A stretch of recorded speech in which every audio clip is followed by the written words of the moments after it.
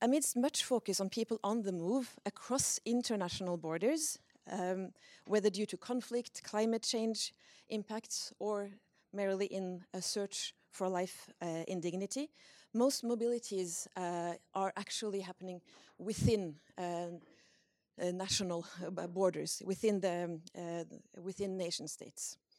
And according to the Internal Displacement Monitoring Center, there are some 59 million people who are internally displaced. That's the number from the end of 2021. And there are an estimated 32 million refugees internationally. So just a little bit more than half the number of internally displaced. And that's the number from mid-2022. And this according to the UNHCR. And while the international legal system is quite clear with regards to protection of those who are displaced across international borders, the same safeguards are not granted to internally displaced. There are no international conventions or legal instruments explicitly addressing their plight. And the very fact of being displaced within a country also changes the premises of international responses from humanitarian actors or other types of alleviation. And this is also why we often see larger refugee camps sort of on the other side of the border of major armed conflicts, for instance. At the same time, internal displacement is the situation for most people who are displaced globally for different reasons, as I alluded to. In Syria, for instance, despite how many we have heard about fleeing out of the country to neighboring countries, those fleeing to Europe, most of those displaced by the Syrian conflict are displaced internally in Syria. Internal displacement can be caused by a set of different factors, which we'll also hear more about today. Among others, armed conflict, political instability, natural disasters, or other climate-related causes. What exactly causes displacement can be difficult to determine, and we will also discuss this more today. And there can also be multiple layers of vulnerability, determining whether people are actually displaced or not once a crisis hits. And while we now see the immediate impacts of the earthquake in Turkey and northern Syria, which also hit in regions with many internally displaced in Syria and displaced from Syria in Turkey, it is still unknown to which extent this will affect whether people have the possibility to stay or see themselves needing to flee further. And the line between displacement and other forms of mobility can often be blurred as well, it's important to mention, particularly in contexts of protracted insecurity. So what do data say and research say about what causes displacement and how? How do various causes of internal displacement affect men and women differently? And how does it affect men and women differently in the shorter and longer term? It is a pleasure for us to welcome Mr. Robert Piper, the UN Special Advisor on Solutions to Internal Displacement. You were appointed to this position in mid-2022, and you are responsible for coordinating the Secretary General's action agenda on internal displacement to operationalize recommendations identified by the Secretary General's high-level panel on internal displacement. I'll invite you to come up here while I say a few more words about your vast experience in this field. Yes, you can sit, so take the seat you wish. Working with a small Geneva-based team, his mandate is to work on solutions to displacement through greater high-level member state engagement, stronger linkages to the development system as well, and not only the humanitarian apparatus, and including as well the international financial institutions, and driving greater collaboration across the breadth of the UN system. You bring in over 30 years of experience from the UN with development, humanitarian and peace-building work from both the Middle East and Palestine, the Sahel and Nepal, and as well as Kosovo, as you just mentioned. Also in terms of practicalities, this seminar is co-hosted by the Norwegian Center for Humanitarian Studies, which I mentioned, the PRIO Center for Gender, Peace and Security, represented also by my colleague Torun here, as well as the PRIO Migration Center, also represented by my colleague Marta, that I will introduce afterwards. Which also illustrates how this topic cuts across several of our research areas. And following your talk, we will hear from two of my researcher colleagues. First, Halvard Buhaug, Research Director and Research Professor here at PRIO.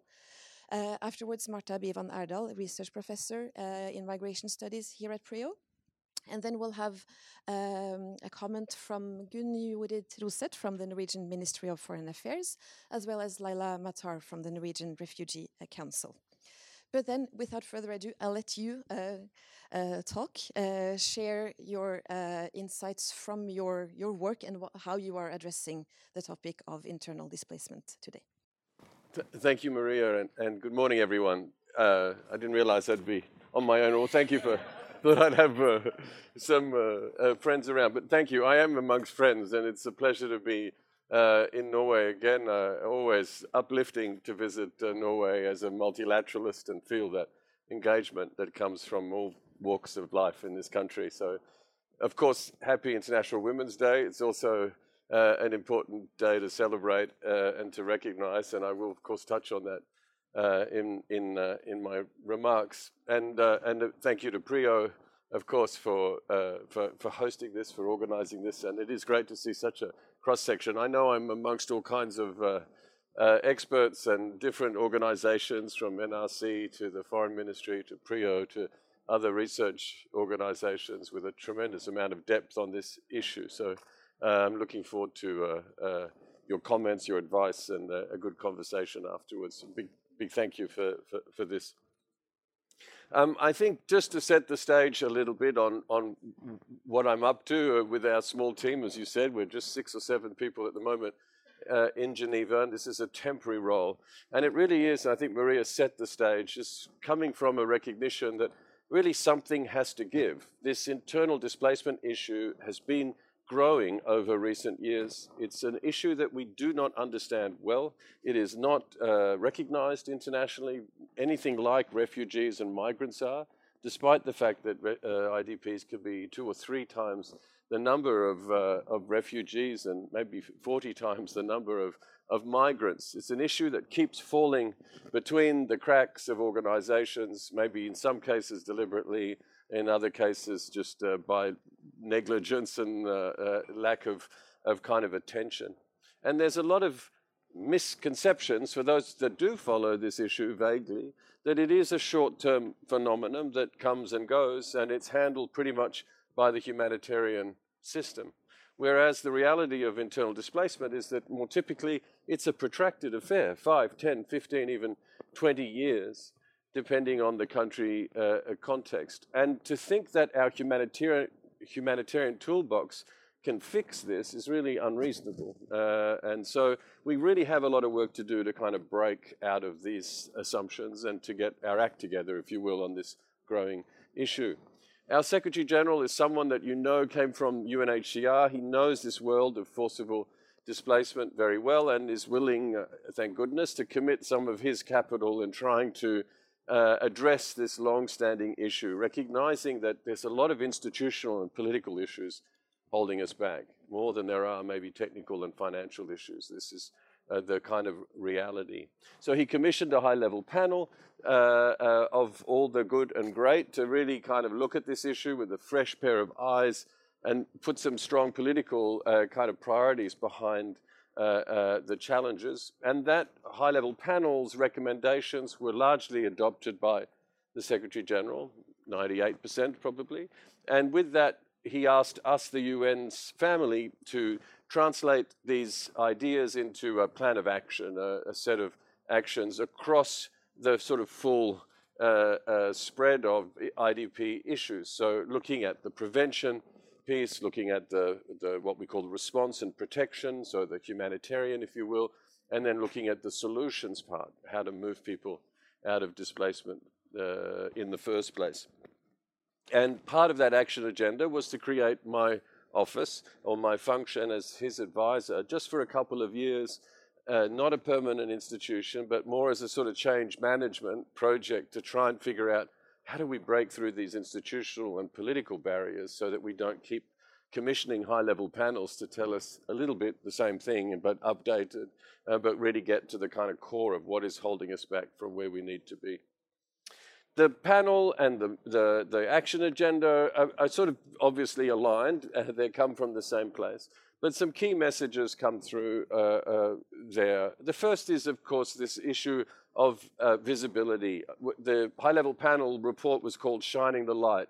This idea that this IDP issue needs to be better understood. We need better data. We need a much larger kind of debate about it.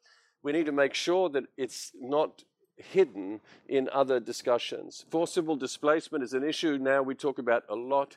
There's a lot of work on it, a lot of successful work by UNHCR and others in really getting the refugee issue on the agenda of the World Bank at the OECD DAC. IDPs tend to be put under that heading of forcible, well, they are part of the forcible displacement picture, but they tend to be a little bit lost in the crowd. They're not as visible, not as understood. And they have similarities, of course, with refugees, many similarities, but there are also some very big differences. So when you speak to a government that has an IDP issue, the conversation really should be very different to the conversation you have with a government that's hosting somebody else's refugees. These are your citizens, the IDPs. These are vulnerable people that should be a priority under your SDG kind of agenda, not something you see as a kind of external problem, absolutely not, or even a kind of shared problem that the humanitarians should be kind of managing on your behalf. So this issue of visibility is crucial, came through very strongly in the panel.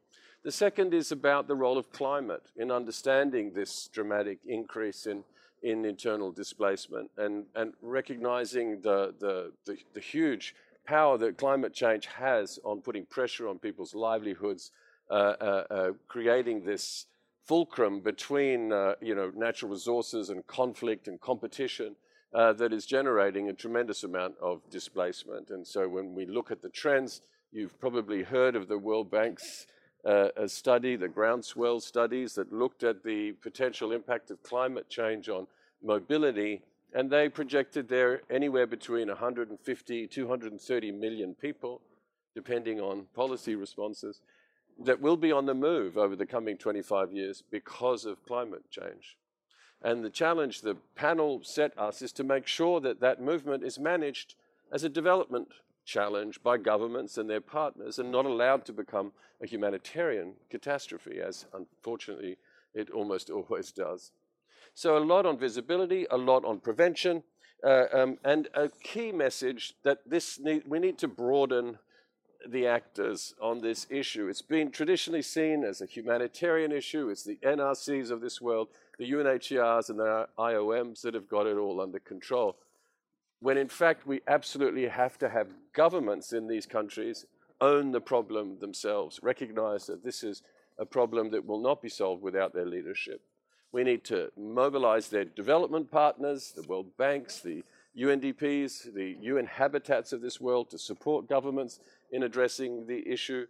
We need to mobilize the peace and security actors because they are the third part, and I'm in PRIO, so I have to say that, but we believe it sincerely, that the peace and security actors are a critical part of trying to move people out of displacement. The solutions piece is absolutely fundamental, often around mediation processes, local tensions. And finally, we need financing to translate all of these great ideas into action. And it's not enough to think that with our annual humanitarian response plans, we're going to solve the long-term structural issues of 60 to 70 million internally displaced persons around the globe, many of them in protracted displacement. We need much more creative thinking about financing. Governments themselves, whether it's Iraq or Colombia, who have the resources, Libya, need to be able to put a lot of the resources themselves on the table. But we need the international financial institutions. We need the development parts of our houses, not just the humanitarians in the Norwegian system, but the development people, not just the humanitarians in USAID, but the development side of the house and so forth. We really need to find new financing streams to fix this. As I said, the underlying sense is that the real challenge is political and institutional. more than it is a sort of technical or even financial. And this is a little bit why, I guess, I am coming from inside the machine. I describe myself as a plumber, 30 years inside the UN, where I've worked in different constituencies inside the UN, and I have some understanding of what are those sort of structural impediments that keep coming up that prevent us from doing what we know we should be doing. What are the incentives that draw us in the wrong direction and so forth. So I have a small office. I won't go into great detail about what we do, but essentially our focus is twofold. One is to coordinate this overall work plan for the next 2 years of the UN and our NGO partners, because many NGOs are also a big part of this story. And the second is to go deep on the solutions issue, which is today's main topic, because this idea of how do we move people out of internal displacement really brings all of these issues to the surface. It's clear we need government leadership to make that happen. It's clear we need development investors to really engage in making it happen. It's clear that it needs to have a all of society response. It's clear that this needs to be integrated into the long-term development planning of a government and not left to a humanitarian response cycle. So our big focus, and I'm the advisor on solutions quite deliberately, so our main focus is on developing a model. What does it look like to have a government-led, development-financed solution strategy in a country? What are the key components?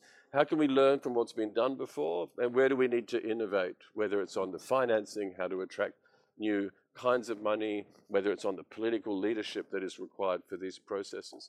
And with my team, we have identified 16 countries. We can talk about that later if there's interest, where we think we have the kind of conditions right to very quickly, remember, we've only got till the end of 2024, so to rather quickly develop this model and then not implement it, but to really develop and launch this model. We hope targeting 10 million IDPs across our 16 countries. And before the lights get turned out, to really step back and look at what are the systemic lessons, what are the systemic recommendations we have to fix the institutional environment in which this has to be done. So the 16 countries are a range of countries, from the very climate-oriented scenarios of Vanuatu and, say, Philippines with its hurricanes, to the more pure, if you will, violence, conflict scenarios of Iraq or Colombia. But the great majority are somewhere in the middle, Somalia, Sudan, Niger, where you cannot distinguish the climate piece from the violence piece. It's all deeply intertwined. And so in those, but it's not some of the most protracted situations. Syria, too complicated to get a visa. Ukraine in the middle of the war. We've been quite pragmatic about picking our 16, and it's not necessarily the most important IDP situations or the biggest IDP situations. It's where we think we can move this modeling process forward quite quickly so that we can then jump into, that can inform the difficult conversation about systems change that has to happen. So let me just turn to what a good solution looks like with some focus on gender as well, and then I will happy to answer questions later about that. I think, I'll be brief, I promise. I think when I think about solutions as we develop this model, a few things really stand out. And later in the discussion, we can maybe talk about how they contrast with the thinking up till now. I think firstly, absolutely fundamentally, a good solution is about returning agency to IDPs. This process of being uprooted has massively disempowered, 70 million people around the globe. It's tremendous loss of control over your destiny that can go on for years and years. So I think number one, a good solution is one that returns agency to the IDPs. And in our solutions prescriptions, we're pushing very hard. Everything we do from the beginning to the end needs to be discussed with IDPs, validated by IDPs, ideally designed by IDPs. And we know we're not very good at this, but this has got to be our number one sort of success yardstick. Second, I think a good solution strategy has got to address the drivers of the displacement in the first place. As Maria said, it can be many different factors that have created displacement. But we know many of them are profound and structural. This is why we need development responses and government leadership. Is it climate? Is it resource degradation? Is it violence in your community? Is it food security? Is it lack of access to services? Is it profound discrimination and neglect for your region or your community? These are deep set drivers of displacement. So our second good, I think, sort of characteristic of a good solution strategy is one that is willing to tackle the drivers. And it needs to be informed by good data, good evidence, good analysis. And it needs a long-term engagement. You don't fix a structural driver in 24 months. Number three, a good strategy requires strong government leadership. And we're really pushing this idea that it's not enough to have national ownership. This has become a little bit of a motherhood statement we always use. We need political leadership by governments. Solutions can be about compensation, about property, about land, about identity, about electoral kind of rights. And so we really do need strong political leadership from government as well as that national ownership. That's a kind of given. And that is absolutely fundamental in the solutions process. Fourth, though, and I want to sort of counter that, we also need to recognize that a good solution strategy is going to happen out there in the field and not here in the capital. So built into our solution strategies has got to be this element of decentralization, of empowering local actors. So we're working with the president of the Somali region in Ethiopia, for example. Most of our solutions are really very much at the local level. In Niger, we're combining our solutions work in Difa, in the east of Niger, with a multi-donor effort on decentralization with government, trying to convince government this is a good way to test some of your assumptions on decentralization for the right reasons. So that fourth piece is, if the third is strong political leadership, the fourth is about recognizing that the task, though, it goes beyond the center, it goes to locally, and it goes beyond government to civil society, of course, and the private sector and other local actors. And then finally, and not just because it's March 8th, of course, it's crucial, a good solution strategy is one that is differentiated in terms of understanding the needs and the vulnerabilities of the IDPs themselves.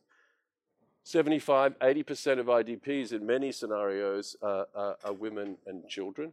I was in Somalia a couple of weeks ago. 80% of the IDPs in Somalia are women and children. We know that displacement can have a tremendously negative impact on women. That vulnerability that was there already is exacerbated. The evidence is very clear. Displacement has had a negative impact on women's access to livelihoods. They often become the head of household. They often find themselves in informal settlements where work is much harder to find. We know that displacement has a very negative effect on the risk of gender-based violence for women. Camps are notoriously vulnerable places for women and girls. We see in Liberia and Colombia, women are 50% more at risk of gender-based violence than non-displaced persons. We know that the insecurity in camps can often prevent girls from going to school, and that has this sort of compacting effect on their destiny. We know that displacement can reduce access to reproductive health services, for example, health services generally, but also reproductive health services, that sometimes in these camps, a lot of the traditional kind of cultural mores kick in and can prevent proper access to these services. And this general impact on access to education is something that is a common phenomenon too, that affects women and girls in particular. Although there, the picture can be mixed, because a well-resourced camp or a move from a very rural setting, a very remote rural setting into a camp can actually, in some instances, actually see an upgrade in the quality of access to education. So it's not always all very bleak. So with all of this evidence, maybe I touch on three elements I think make a good strategy, and they're pretty obvious from what I've been saying. I think first is our good strategy has got to promote the rights of women IDPs give them voice in this process. And we have many examples.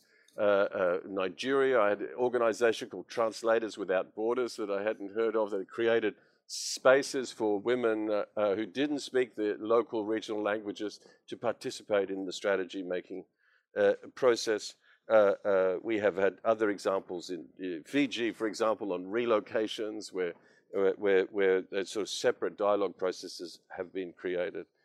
And I think of the Women, Peace and Security Index, for example, that Norway's been very supportive on, that now has an element in it around a component on looking at forced displacement.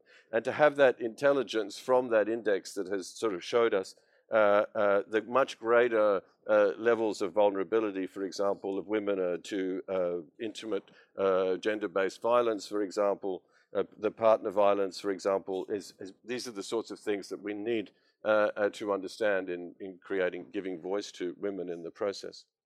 I think second key element, if I'm going to prioritize, is to position this work around the longer term development strategy, to look at issues like economic empowerment, at the structural barriers of women's access to employment, to political processes, to decision-making processes, and make sure that our solution strategy then has this longer-term vision in terms of reversing these structural barriers. And we have, again, if we have time, examples where projects, where many of our collaborations with organizations like NRC and the UN and others have really tried to strengthen, for example, economic empowerment pieces. I think in this context too, we're getting better at understanding the multiple identities of women, not just as women, but maybe as indigenous persons, perhaps as heads of households, and all the multiple kind of consequences of those identities in terms of how we respond on solutions.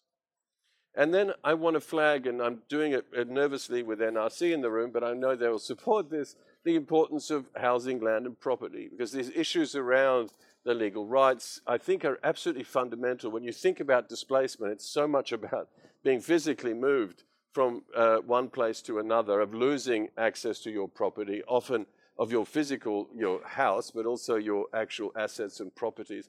And we see time and time again how women are tremendously discriminated against in terms of their access to land title, in terms of their rights to inheritance. So these vulnerabilities, I think, are really multiplied many times over in a displacement context. So the third key piece, I would say, in a good solution strategy that is gender sensitive, is a really strong emphasis on these issues around housing, land, and property, and providing legal aid, looking at the larger policy context, the legal context of women's rights vis-a-vis land and inheritance and so forth, is a pretty fundamental element of any good strategy.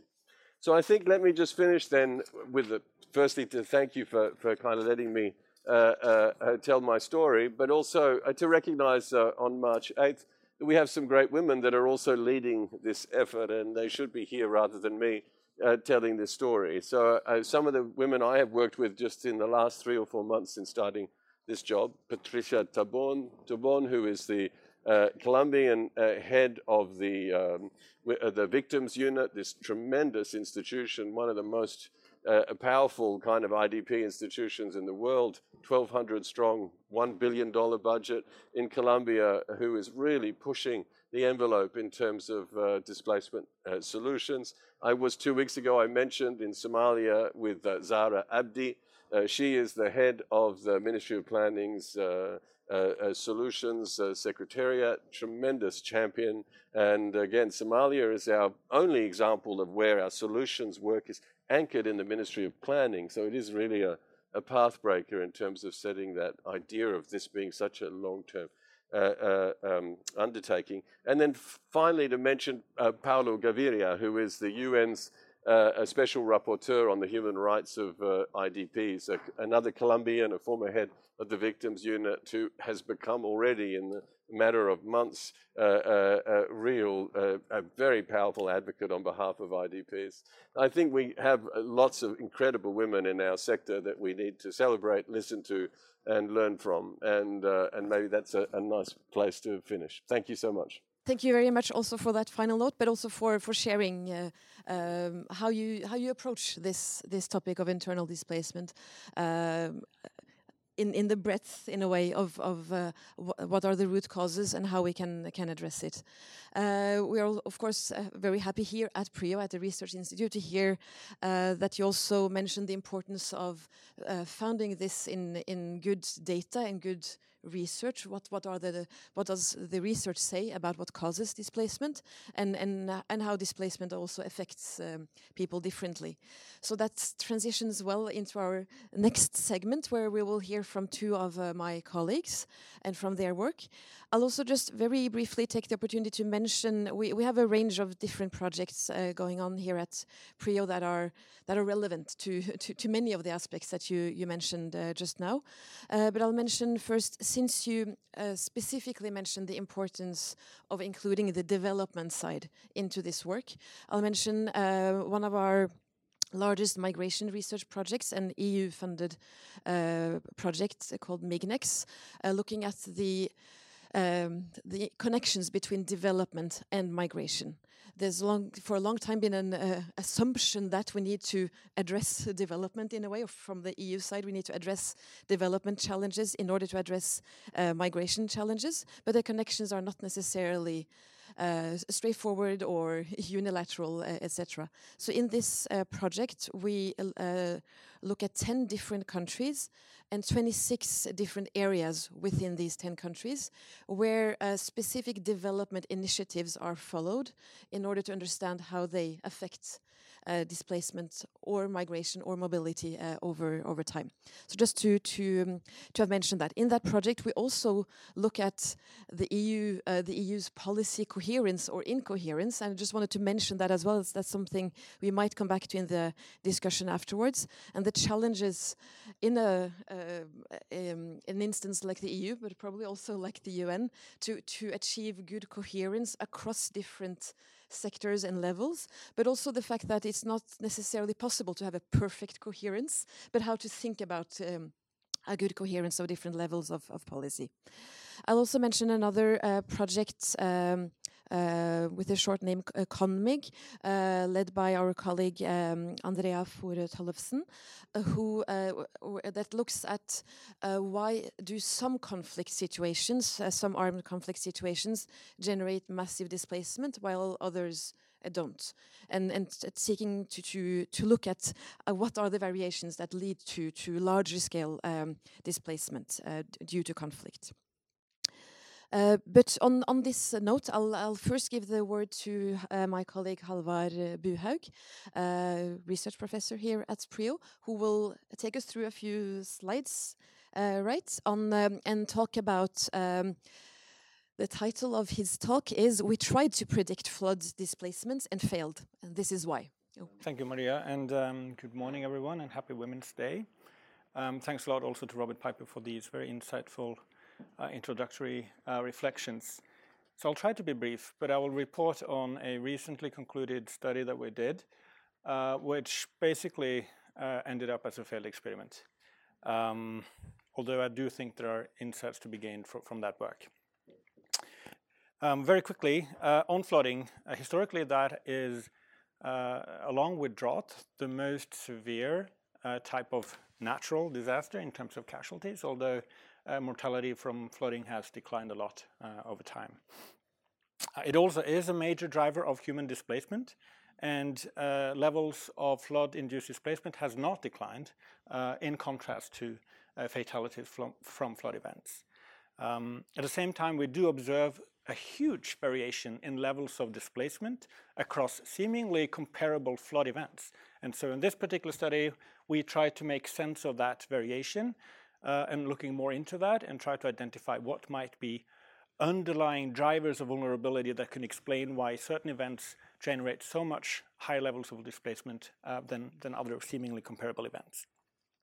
Why does this matter? Well, I think from a research point of view, it matters because it's a knowledge gap, but perhaps more importantly from the real world, identifying drivers of vulnerability or better indicators of vulnerability could help us then facilitate more effective climate change adaptation, but also disaster risk reduction more generally.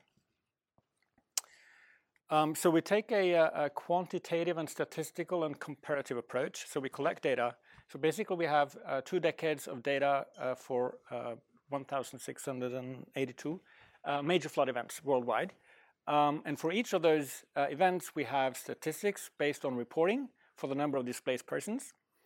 We have information or estimates of the number of people who were directly exposed to flooding in each of these events.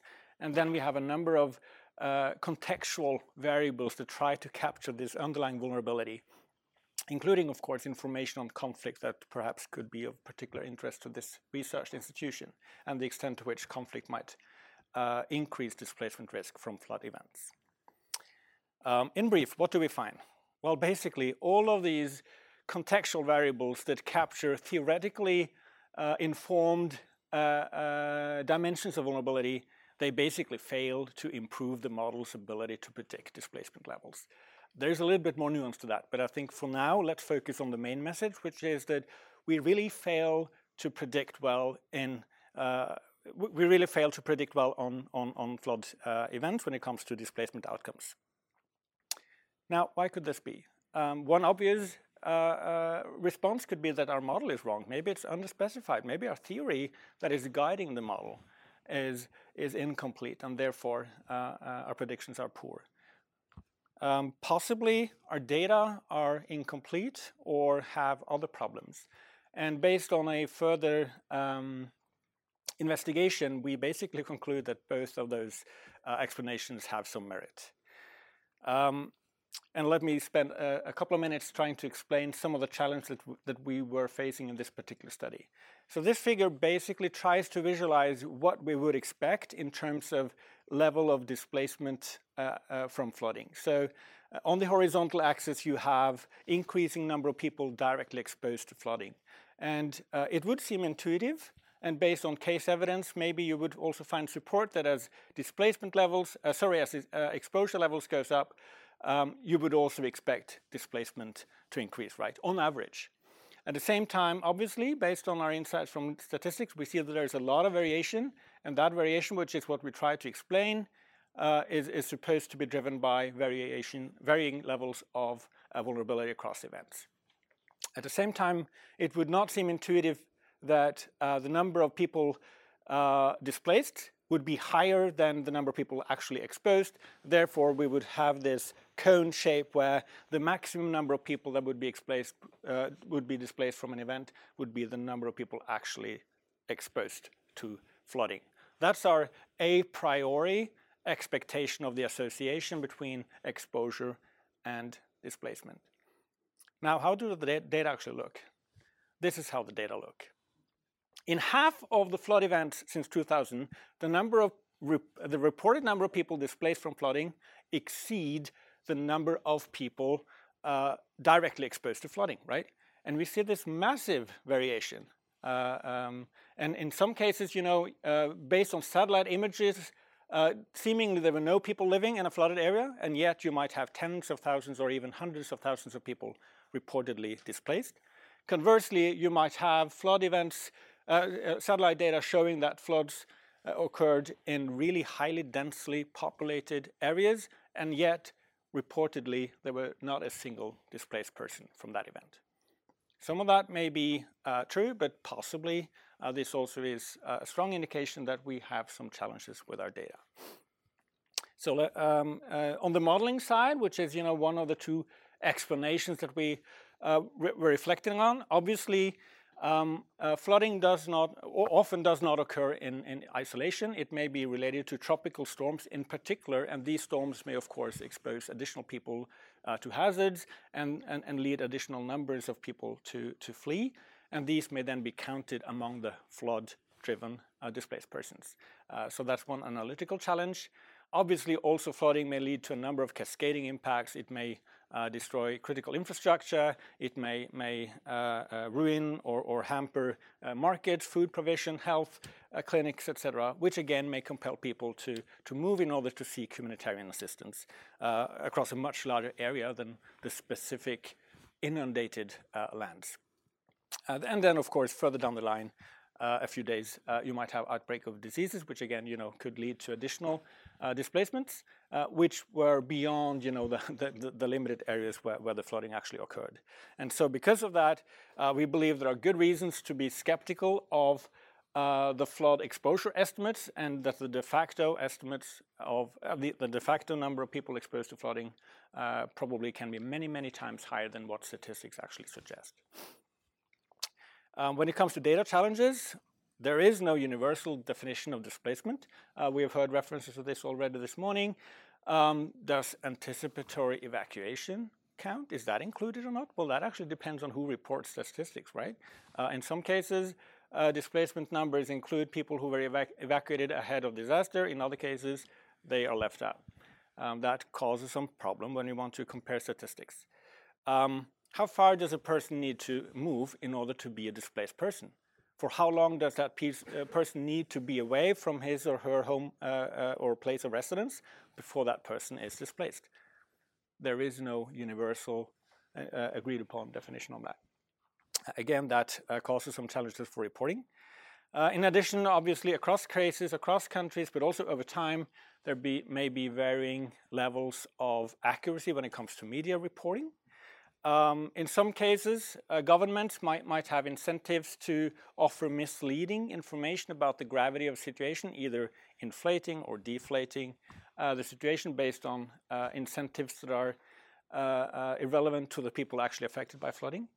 And obviously, we also have this larger issue of involuntary immobility, people who would have wanted to move and which our model would predict should have moved, but they simply did not because they were unable to do so. And that we do not have statistics on at all. And so our conclusion of the data challenges is that there's inconsistent reporting across cases and over time, and in many cases, probably the number of displacements are highly inaccurate. And we can also see that by comparing different sources for the same events, that they often offer very different numbers. I could say more about the Pakistan floods from last year. Basically, this is just 3 different sources reporting on the number of displacements, but arriving at very different numbers. UNHCR referring to 7.6 million. At some point, that has been adjusted slightly upwards since, I think. But they also refer to 33 million people affected, and that was then picked up by a Nature article referring to 33 million people actually displaced. And then a Wikipedia article from late last year, I haven't checked the updated version, referring to government statistics from the Pakistan government, referred to 2.1 million people were left homeless. And according to the IDMC definition of a displaced person, that's basically a person who has to flee their home. And so then that could be taken as an alternative estimate for the number of displaced persons. From a very high profile and recent event where you would presume that the availability of precise information would be higher than for what occurred 15, 20 years ago in a more remote country. Okay, so just to quickly wrap up, as scholars, but also I think as practitioners, we do need a better understanding and a more shared understanding of what is displacement. And here I think a legal or at least policy sanctioned official definition would help data collection. We need better displacement data. Data provided by the IDMC and UNHCR can be helpful for many purposes, and in some cases they're also extremely detailed, yet they are not tailored to the types of research that we wanted to do here. And other providers of statistics on floods and other types of weather-related disasters, either they do not offer displacement statistics at all, such as MDAT, or they offer statistics, the DFO, Dartmouth Flood Observatory, but these data suffer from quality in reporting, which we have shown. And this is also perhaps a topic we might want to reflect on a little bit in the panel later on. I think it would be helpful to try to separate better, to the extent possible and meaningful, between good and bad displacement. What do I mean by that? I mean, displacement is disruptive, and it is something that is unwanted. Yet, displacement can be risk-reducing if conducted with agency and with anticipation. But it can, of course, obviously be an impact, right? And so in a highly capable society, you might have high levels of displacement because people are evacuated. In a less capable society, you might have high levels of displacement because people are impacted, right? those two types of displacement are qualitatively different, but in our statistics, they look the same. And finally, also do not forget people who do not move. Some of them might not want to, some of them might want to but are unable to. Of course, these are blurred lines between those simple categories, but basically they are invisible. They do not show up in our statistics, yet they can be some of the most vulnerable people when disaster strikes. We have a paper coming out quite soon, so stay tuned. Please read it when it is out, and thank you for your attention. Thank you very much, Halvard. This is really interesting and a good also input to this discussion today. I'll now invite Marta Bivan Erdal up to share your presentation. Marta is also a research professor here at PRIO and will talk about whether protracted displacement can end, drawing also on her research from another research project here at PRIO, notably her research in Sri Lanka. Thank you very much, Maria. Good morning, everyone, and happy International Women's Day.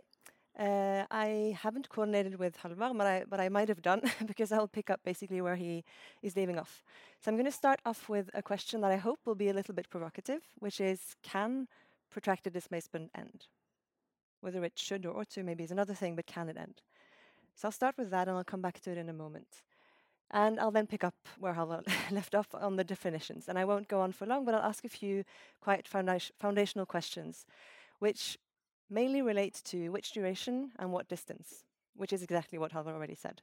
And I think this sort of is the beginning and end of the conversation in many ways. And I think it's really important, not just because of the research interest we have and the data that that's connected to. That's important in its own right to understand the phenomena. But I think it's also important to try and think about the topic of our seminar, namely what are good solutions. And if we don't know who the displaced people are, we can't even start to look at that. But also, if we don't really think carefully about duration and distance in terms of how we define the phenomenon, defining the success of solutions becomes almost impossible, I think. I've also got an image from the Pakistan floods, and I've also looked at recent data, especially from the Sindh province, which was among those quite affected around the Indus Delta, among other. In the Sindh province, I don't know the quality of the data, but apparently as of early March this year, there are now some 89,000 people who are still displaced, according to the Sindh government. So again, very, very different numbers in terms of when in time you're looking at this data as well. Which brings me to the point of when is the counting done? And for a lot of the data that we have, it's annual, which is completely useless for most internal displacement. Sadly, it's necessary for a lot of other displacement, but for a lot of the short duration displacement, which we know there is a lot of, we don't actually know what is going on. And those are probably the people where the humanitarians are the most central actors, right? So I guess my argument also talking about protracted displacement is that that's probably where this humanitarianism development interface is the most important, because that's where the development actors really become most central. Okay, so I've raised the definition questions again, and I hope we'll come back to them in the panel discussion afterwards as well. So what I'll do briefly here is sort of the counterpart. What we often do at PRIO, I think we have this sort of large-scale data things, and then we have the case studies. So I'm also doing that here. And I'll tell you a little bit about the case of the eviction of the northern Muslims in Sri Lanka in the next couple of minutes. This is drawing on research with primarily colleagues in Sri Lanka, but also Katrine Brun from the Lebanese Studies Center. And is part of a project funded by the Research Council of Norway called Holding Aid Accountable, Relational Humanitarianism in Protracted Crisis, which is led by research professor Cindy Horst here at PRIO. So, I would like, first of all, to ask you a question. Whom of you knows about the story of the eviction of the northern Muslims in Sri Lanka? If anyone knows, you can raise your hand. I know at least a couple of people in the room do.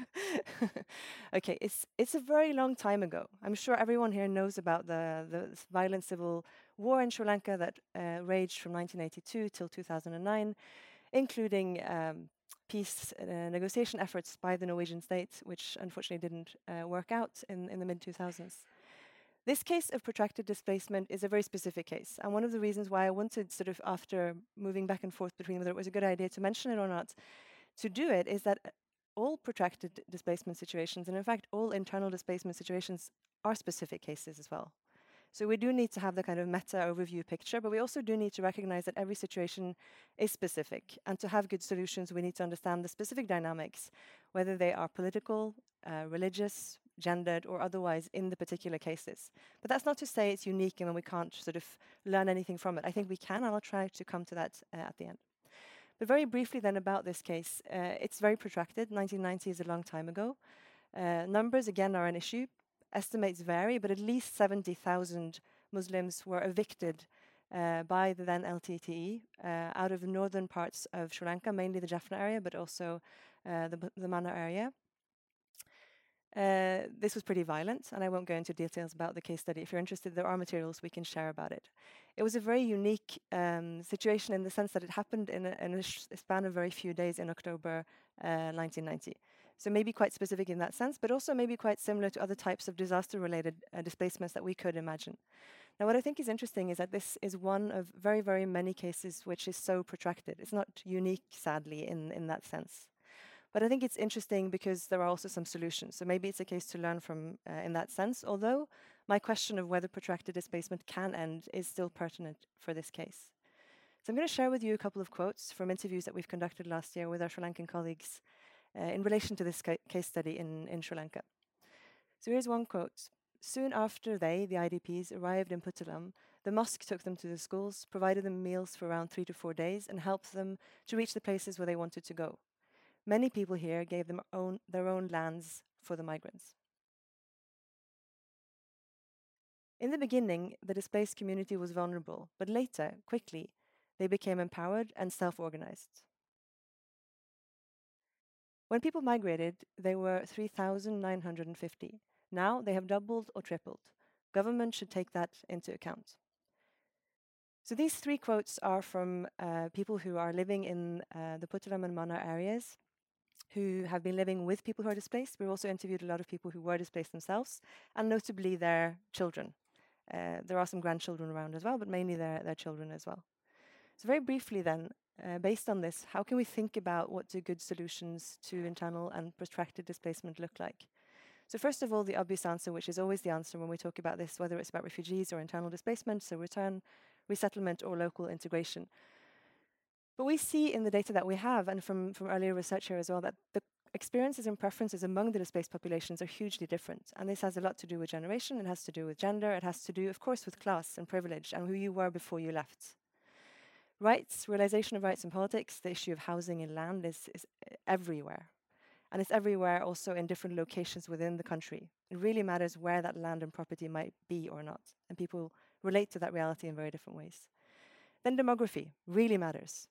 So thankfully, also in this context of displacement and conflict in Sri Lanka, child mortality has sort of improved and the situation is better for many people in many ways, which means that if there were 3,950 people who left a particular part of Jaffna in 1990, one household has become 9. How do you even think about return in that context? It is a very confined city on a peninsula. So the very sort of spatial, demographic, geographic aspects of that really matter. And then the issue, which I was very happy that you already mentioned, Robert, in terms of identity. So people also change, and there are questions of belonging that are very dynamic, but they're also very political, and in this case, which is also not unique, extremely politicized, which complicates how you can think about good solutions. So to end then, I asked this question, can protracted displacement end? And I think our impressions from our case study is that the community that we've worked with don't agree with this among themselves. So some people think that it can't because it's become an existential identity type of issue. Some people believe it can't because they can't go back where they were initially because of these demographic, geographical, and other issues. And other people are quite happy to have become residents of Puttalam, and they don't see the displacement needing to end by them moving because they've now become part of some other community. And in that sense, it has ended through a local integration, but without that necessarily being recognized, certainly by the community as a whole.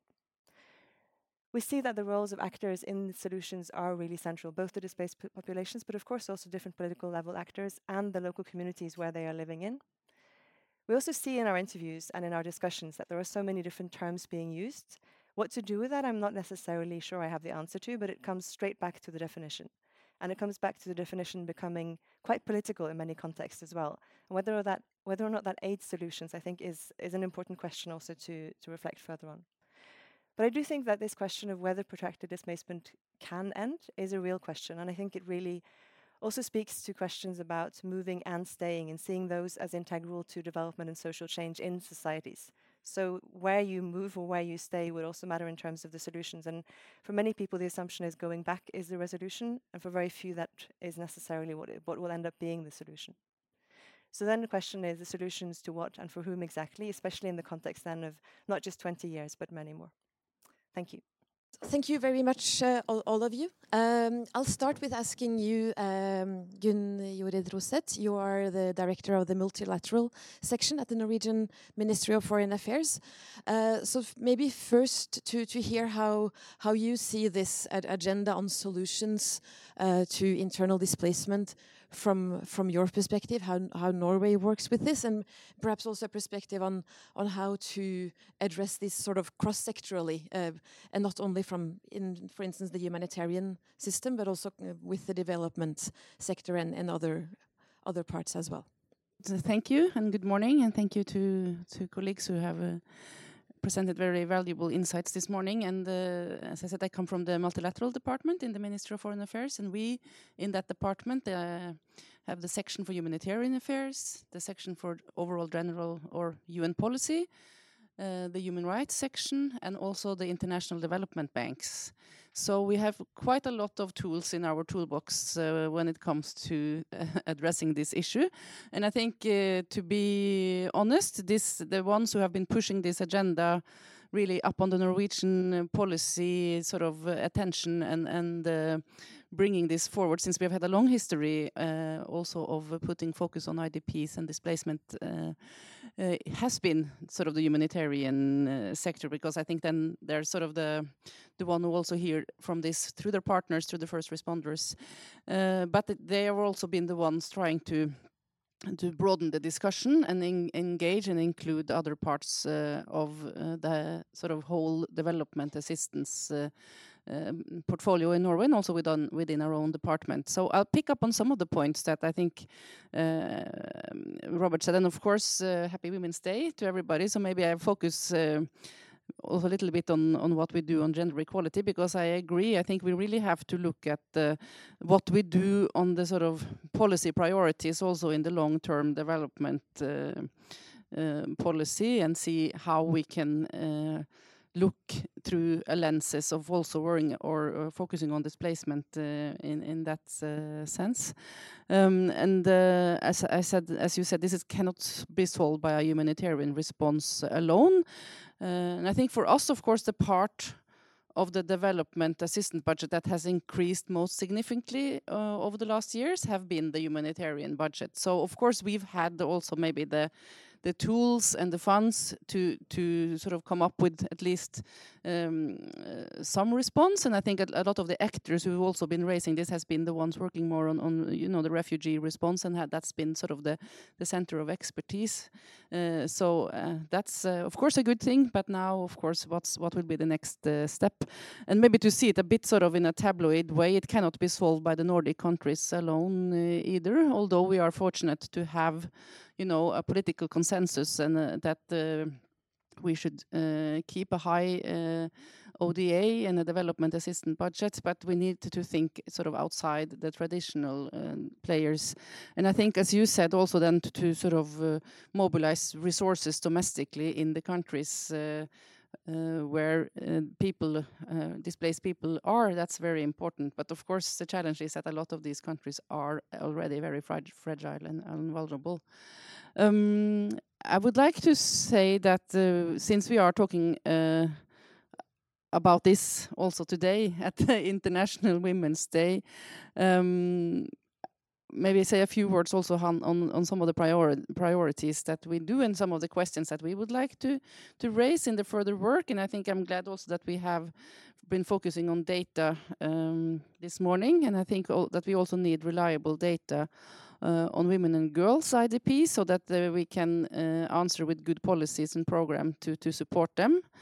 so that we can also tailor the resources to their needs. And I think also since protection of civilians is really a core in the Norwegian foreign policy, not only in the humanitarian policy, but I mean something that we remain very focused on. I think we see that the displaced women and girls tend to be at greater risk of deprivation, insecurity, abuse, neglect, and a worsening of their well-being.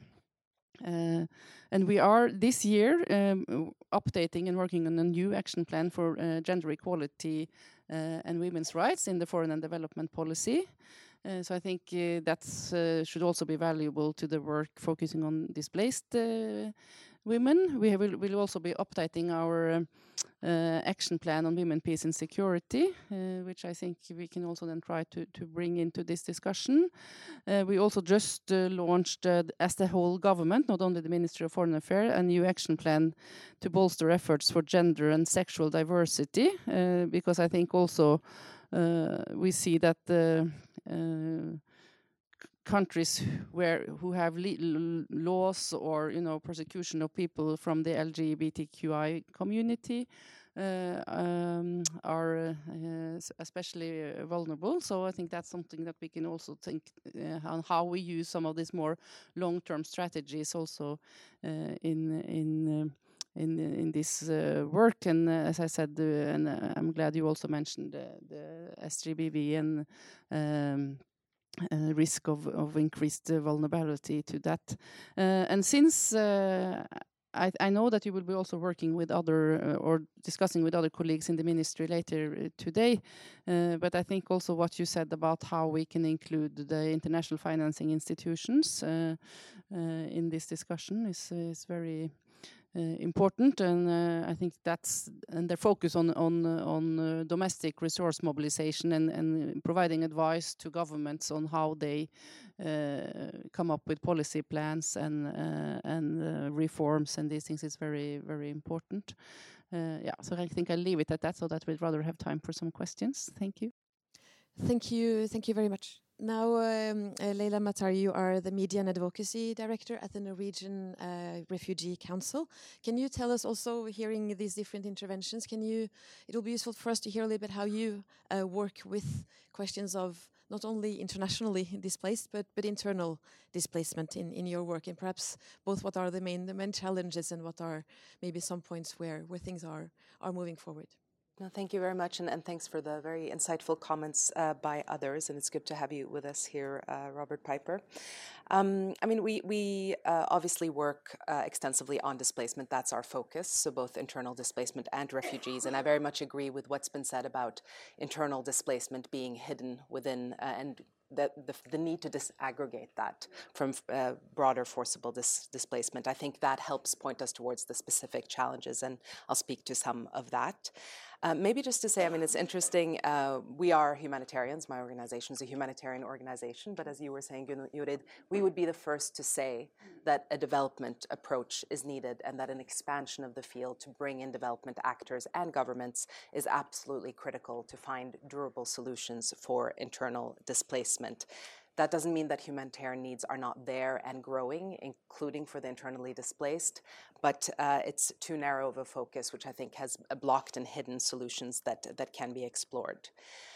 One thing we have been working on, though, is exploring and identifying some of the risks that come with this approach. So while we very much support the approach, I think it's important to be cognizant of some of the risks that are inherent to it. And that, of course, is particularly the case when we're working with development actors, or especially governments that themselves are implicated in the drivers for displacement, or have been parties to a conflict, for example, that has been driving displacement. And this takes us back to what you were saying, Robert. I mean, IDPs are citizens, right, which puts us squarely within a human rights framework where states are duty bearers. So having that rights perspective in this conversation is something that's been very important to us, and looking at protection while we explore solutions. So to give a few examples, so as NRC, we work in over 45 countries, mainly on displacement and conflict settings. And we see on the ground some of the protection challenges that start to arise specifically in a development context. So my colleagues shared examples, for example, in Sudan, where the government appointed a military official as their IDP solutions focal point, which you can begin to imagine some of the implications of that in such a highly politicized and sensitive context. In Mozambique, our colleagues have identified that the UN is welcoming Total, the oil company, into the discussions on solutions, despite their very problematic role in arguably fueling the conflict in some areas. Again, doesn't mean we shouldn't be speaking to these actors, because most often you need to speak with the most tricky and complex actors precisely to have progress. But it does point us to look at a bit of the challenges that need to be mitigated to be successful in this work. We have been focusing on a couple of tracks for that. One of our absolute priorities is capacity building for development actors that are engaging in this solutions conversation. The first step would be to have very clear guidance on what it means to put protection at the center, and embed protection and rights in all the processes and documents that are used to trigger and kickstart the conversations with development actors, governments, UN resident coordinators, and others that are part of this landscape and architecture. Sometimes it is, in fact, a lack of know-how. As was said by others, it's often been humanitarians that have been grappling with protection challenges for internally displaced. So transferring that knowledge and helping development actors ask the right questions is key to succeed, and to identify the safeguards that are necessary when we identify solutions. But I think, as everyone here knows, certainly, capacity building is really just a small part of the story. It's political will that it boils down to. And so it's important to also not be naive about what can be fixed through technical fixes, and do more of that deeper investigation of the drivers of conflict and the hard-hitting advocacy to actually change some of the variables. And of course, there are some cases where there simply will not be the political will, where internal displacement is instrumentalized. But in the cases where it is possible, it's important for us to simultaneously, with capacity building, ensure that there is a building of political will. And again, to make any of this happen, it's important that protection risks are systematically understood, that they're mitigated, and that they're proactively addressed as part of a solutions process. And this, of course, means that plans and strategies have to be designed with this in mind, and that we are sensitive to the particular local context that others have said as well. And I think civil society has a really important role to play there, both international but especially local. And the agency piece, of course, is really important. And I also think that research and evidence is really key to making sure that we have a context-sensitive protection approach to durable solutions. I'll end with just a couple of words on the distinct needs of different groups, given the gender perspective, which is really, really critical in this discussion. And of course, different groups require different safeguards. In fact, the example that you brought up, Robert, was one that I had in mind as well. We've seen that in some contexts, depending on the legal frameworks, female-headed households, for example, might struggle to claim housing, land, and property, and it can create real barriers to durable solutions. So while trying to find durable solutions for a broader population, sometimes different genders and women, especially in this example, might end up being the losers of that solution. We have other examples right now in Afghanistan and Yemen, which I know are both priority countries for the office, where this is obviously a very live issue. And it's, of course, not just for women. This is true for other minorities.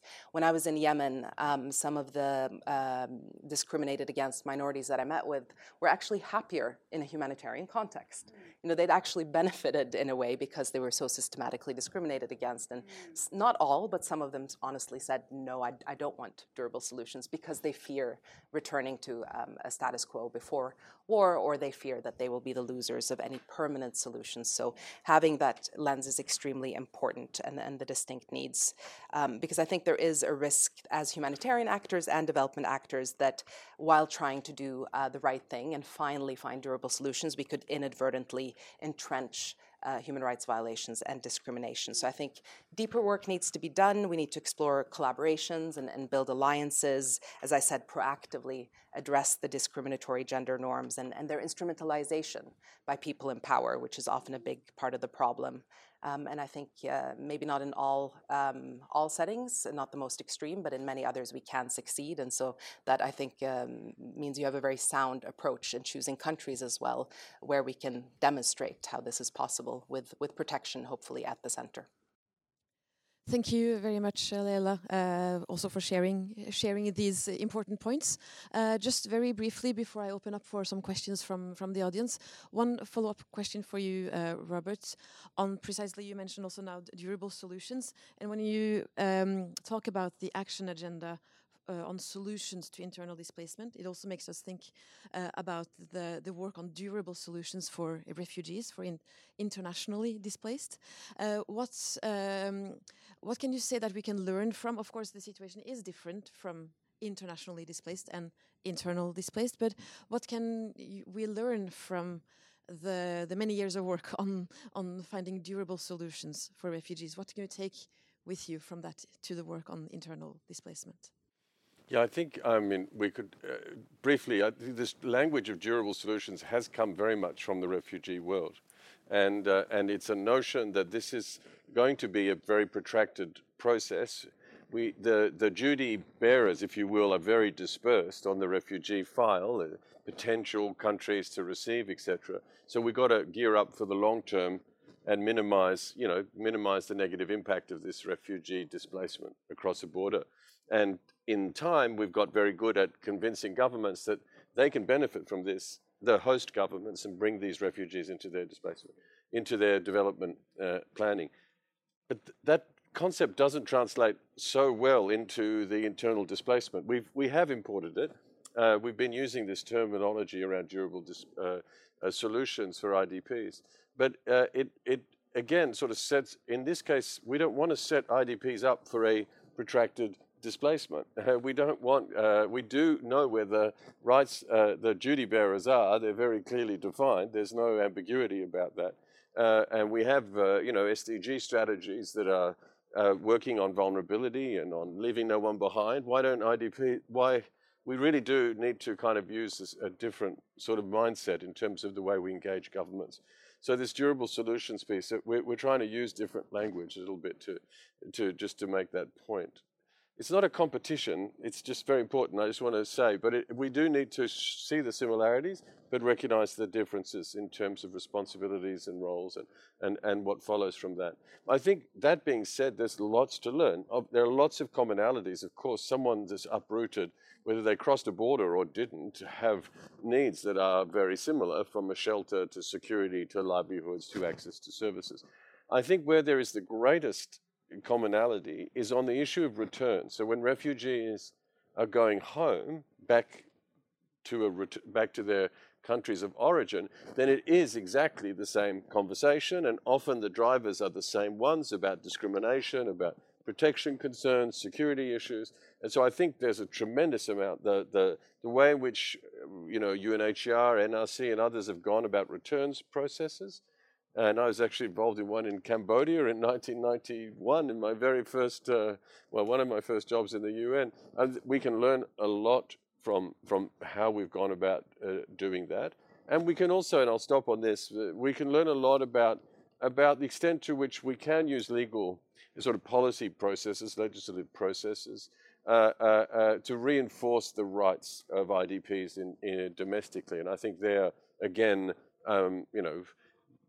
obviously refugees, there's a very strong kind of legal jurisprudence around that. It can't be reproduced exactly, but there is a lot of lessons on the impact that has had on standards, on accountabilities and so forth. So lots to learn. Thank you very much. Perhaps I can pick up again from you, Marta or Halvard. How would you, or maybe to start with you, Marta, how would you follow up on this question on what can be, in a way, learned from the work on towards internationally displaced and refugees to address the situation of internally displaced? Thanks. It's a big question, but I can share some ideas. I think, firstly, of course, the main thing is the difference, right? So as everyone has been pointing out, if you're internally displaced, your government you're a citizen. And if you're not, you're a stateless person, so that becomes a whole other issue. But if you are a citizen, then it's very clear who's supposed to be responsible. And then it's a question of human rights and discrimination probably more than anything else. So kind of it has to sit there. But then I do think there are things that of course, can be sort of transposed to some extent. And I think there are a couple of points I can mention. One is just picking off what you said about return, where I think there are some risks as well. I think there are, you know, return issues when it comes to refugees also haven't necessarily been managed very successfully always. And there is this whole issue again of you know, the children of refugees returning to a home they've never been to, and sort of the sort of emotional dimensions of that, but also just the very practical dimensions of land, property, those types of things, right? And knowing how to actually make a livelihood in a rural area in a particular country, for instance. So I think that is a sort of, it's a space for learning, but also for learning from mistakes, probably. And I think a second dimension that comes back to what I was sort of trying to talk about in the example I drew out, which is about time. And I think what we know from research in general about migration is that successful return generally has a couple of preconditions. First one being when more than 5 years has passed, it becomes more tricky. That's sort of a very crude generalization, but there's something to it. So time is a real thing, and I think that really matters in these contexts as well. Of course, if it's not 5 years, but like a generation, it becomes a whole other issue. But I think that really is something to sort of think about the implications of in terms of how solutions can be managed in a temporally sensitive way as well. And then I think the other area where there may be more learning also can be done is perhaps local integration, where I think there are some success stories, despite despite what we may sort of seem to hear from the media in many Western countries. There are a lot of successful examples of refugee local integration in the global South, also further afield in Europe as well. And it is then at a political level again about how you speak about the society you have and how you speak about rights and differences and different ethnic compositions and different mixing to what used to be once. And these are in many contexts very political questions. So the issue Laila brought up about political will, political discourse becomes quite important. And again, I think there are lessons to be learned, both from mistakes and risks and also good examples, I think, in that area as well. Thank you very much, Marta. We have now 2 questions in the audience. I'll just ask quickly one question that you can reflect on, Halvard, and then take 2 questions from the audience. So yeah, I wanted to pick you up on these different numbers that you showed too, like how different sources would refer to very different types of numbers. And maybe it goes without saying, but could you maybe share some reflections on beyond, of course, for the research and for feeding into the work of humanitarian organizations and the UN in planning responses, but how important is it, or why is it important that these numbers that are announced in the media and by humanitarian organizations are solid and well-founded numbers in a way? Thank you so much. I'm the ambassador of Palestine to Norway. It's really amazing to see so much numbers. This is a huge number of displacement. But unfortunately, I have to go to the other side of the world. In Palestine, we have many refugees, external and internal. And we have people like being displaced twice or 3 times or even more. And now we are facing real displacement by the occupation by Israel, especially in the Jerusalem area or in specifically at Sheikh Jarrah area. Those people been displaced since 1948 after the occupation, the Nakba, and Israel took over half Palestine. And now Israel is demolishing their homes again in this displaced area.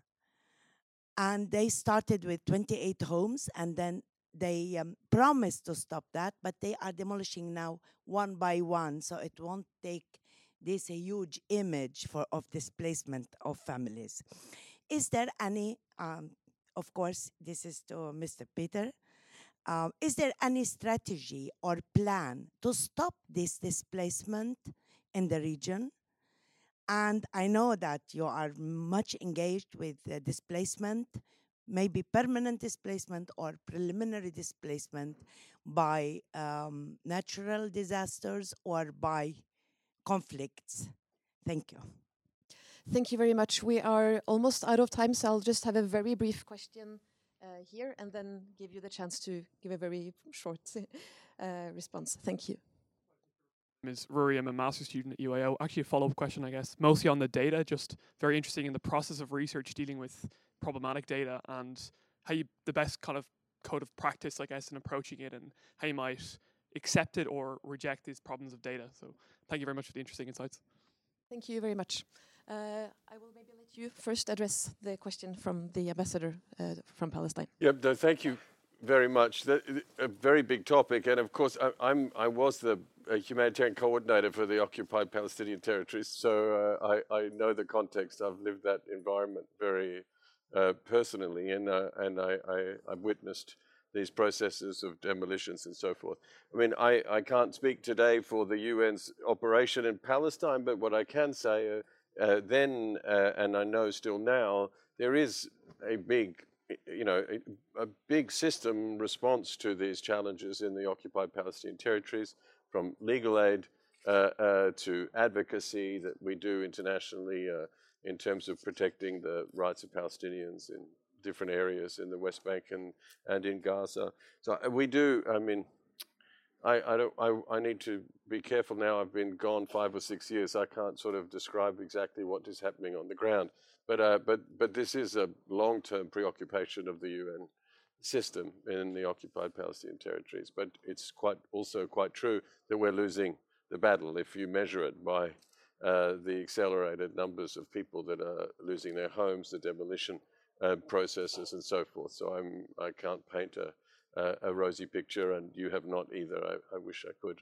I think on the disaster side, it's a much broader issue, and there we need to work a lot better with our disaster reduction people and our climate people. So I've been quite a lot in touch now in the last few weeks with the different actors like the Global Green Fund and others to figure out how we can better connect up those financing instruments with the work we need to do on mobility, manage that so it doesn't become a displacement crisis. But the tragedy of this, and they know this, is that the countries that are most on the front line in terms of the impact of climate on displacement are also the ones almost invariably with the least capacity to access these financing instruments. So we have this kind of contradiction that the funding is gravitating towards places that are naturally better equipped to manage those funds and to respond to those challenges.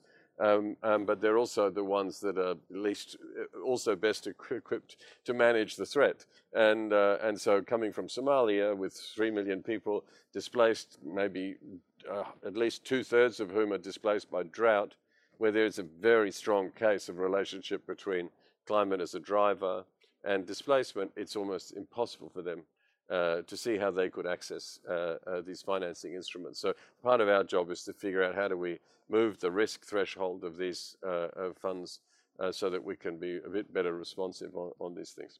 I'll stop there. Thank you. Thank you very much. Very brief comment, if you have, on the data. Yes, I'll provide 3 very brief reasons for why we need better data and more accurate estimates on displacement. First, obviously, just in order to understand the gravity of the situation on the ground for immediate humanitarian assistance, it does matter whether we are talking about displacement in the number of thousands or in the number of 100,000, right? So for that reason alone, I think good reporting and a good understanding of what's going on the ground is important. Also in terms of providing, early warning models that can then also facilitate early action. Again, the models are dependent on good data in order to offer good early warning forecasts. So again, that is inherently dependent on data quality, and also thinking more long term about disaster risk reduction, understanding of how to best adapt to changing environmental conditions and to climate change. We do need to understand how the local socioeconomic, political security context affect vulnerability, and the best way to do that is through analysis. And then again, our policy recommendations might be ill-advised if they are based on really inaccurate understanding of what's going on. Thank you very much to all of you. Thank you very much, Robert Piper, for joining us here today, and thank you everyone for sharing your insights and knowledge on this topic. And wish you a good day of meetings today. Thank you very much, everyone, and please join me in thanking the panel, and thank you everyone for coming.